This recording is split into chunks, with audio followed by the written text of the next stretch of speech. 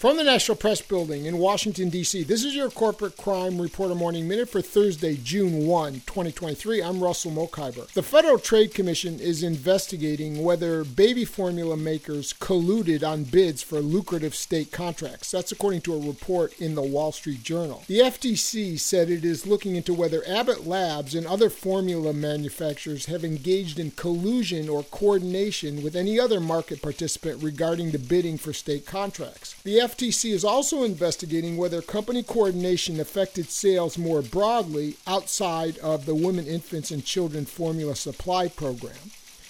Abbott, which sells Similac formula, said it is cooperating with the FTC's investigation. In February, Abbott lawyers sent an email to the FTC that they weren't aware of any evidence suggesting even a hint of collusion or coordination. For the Corporate Crime Reporter, I'm Russell Mokhiber.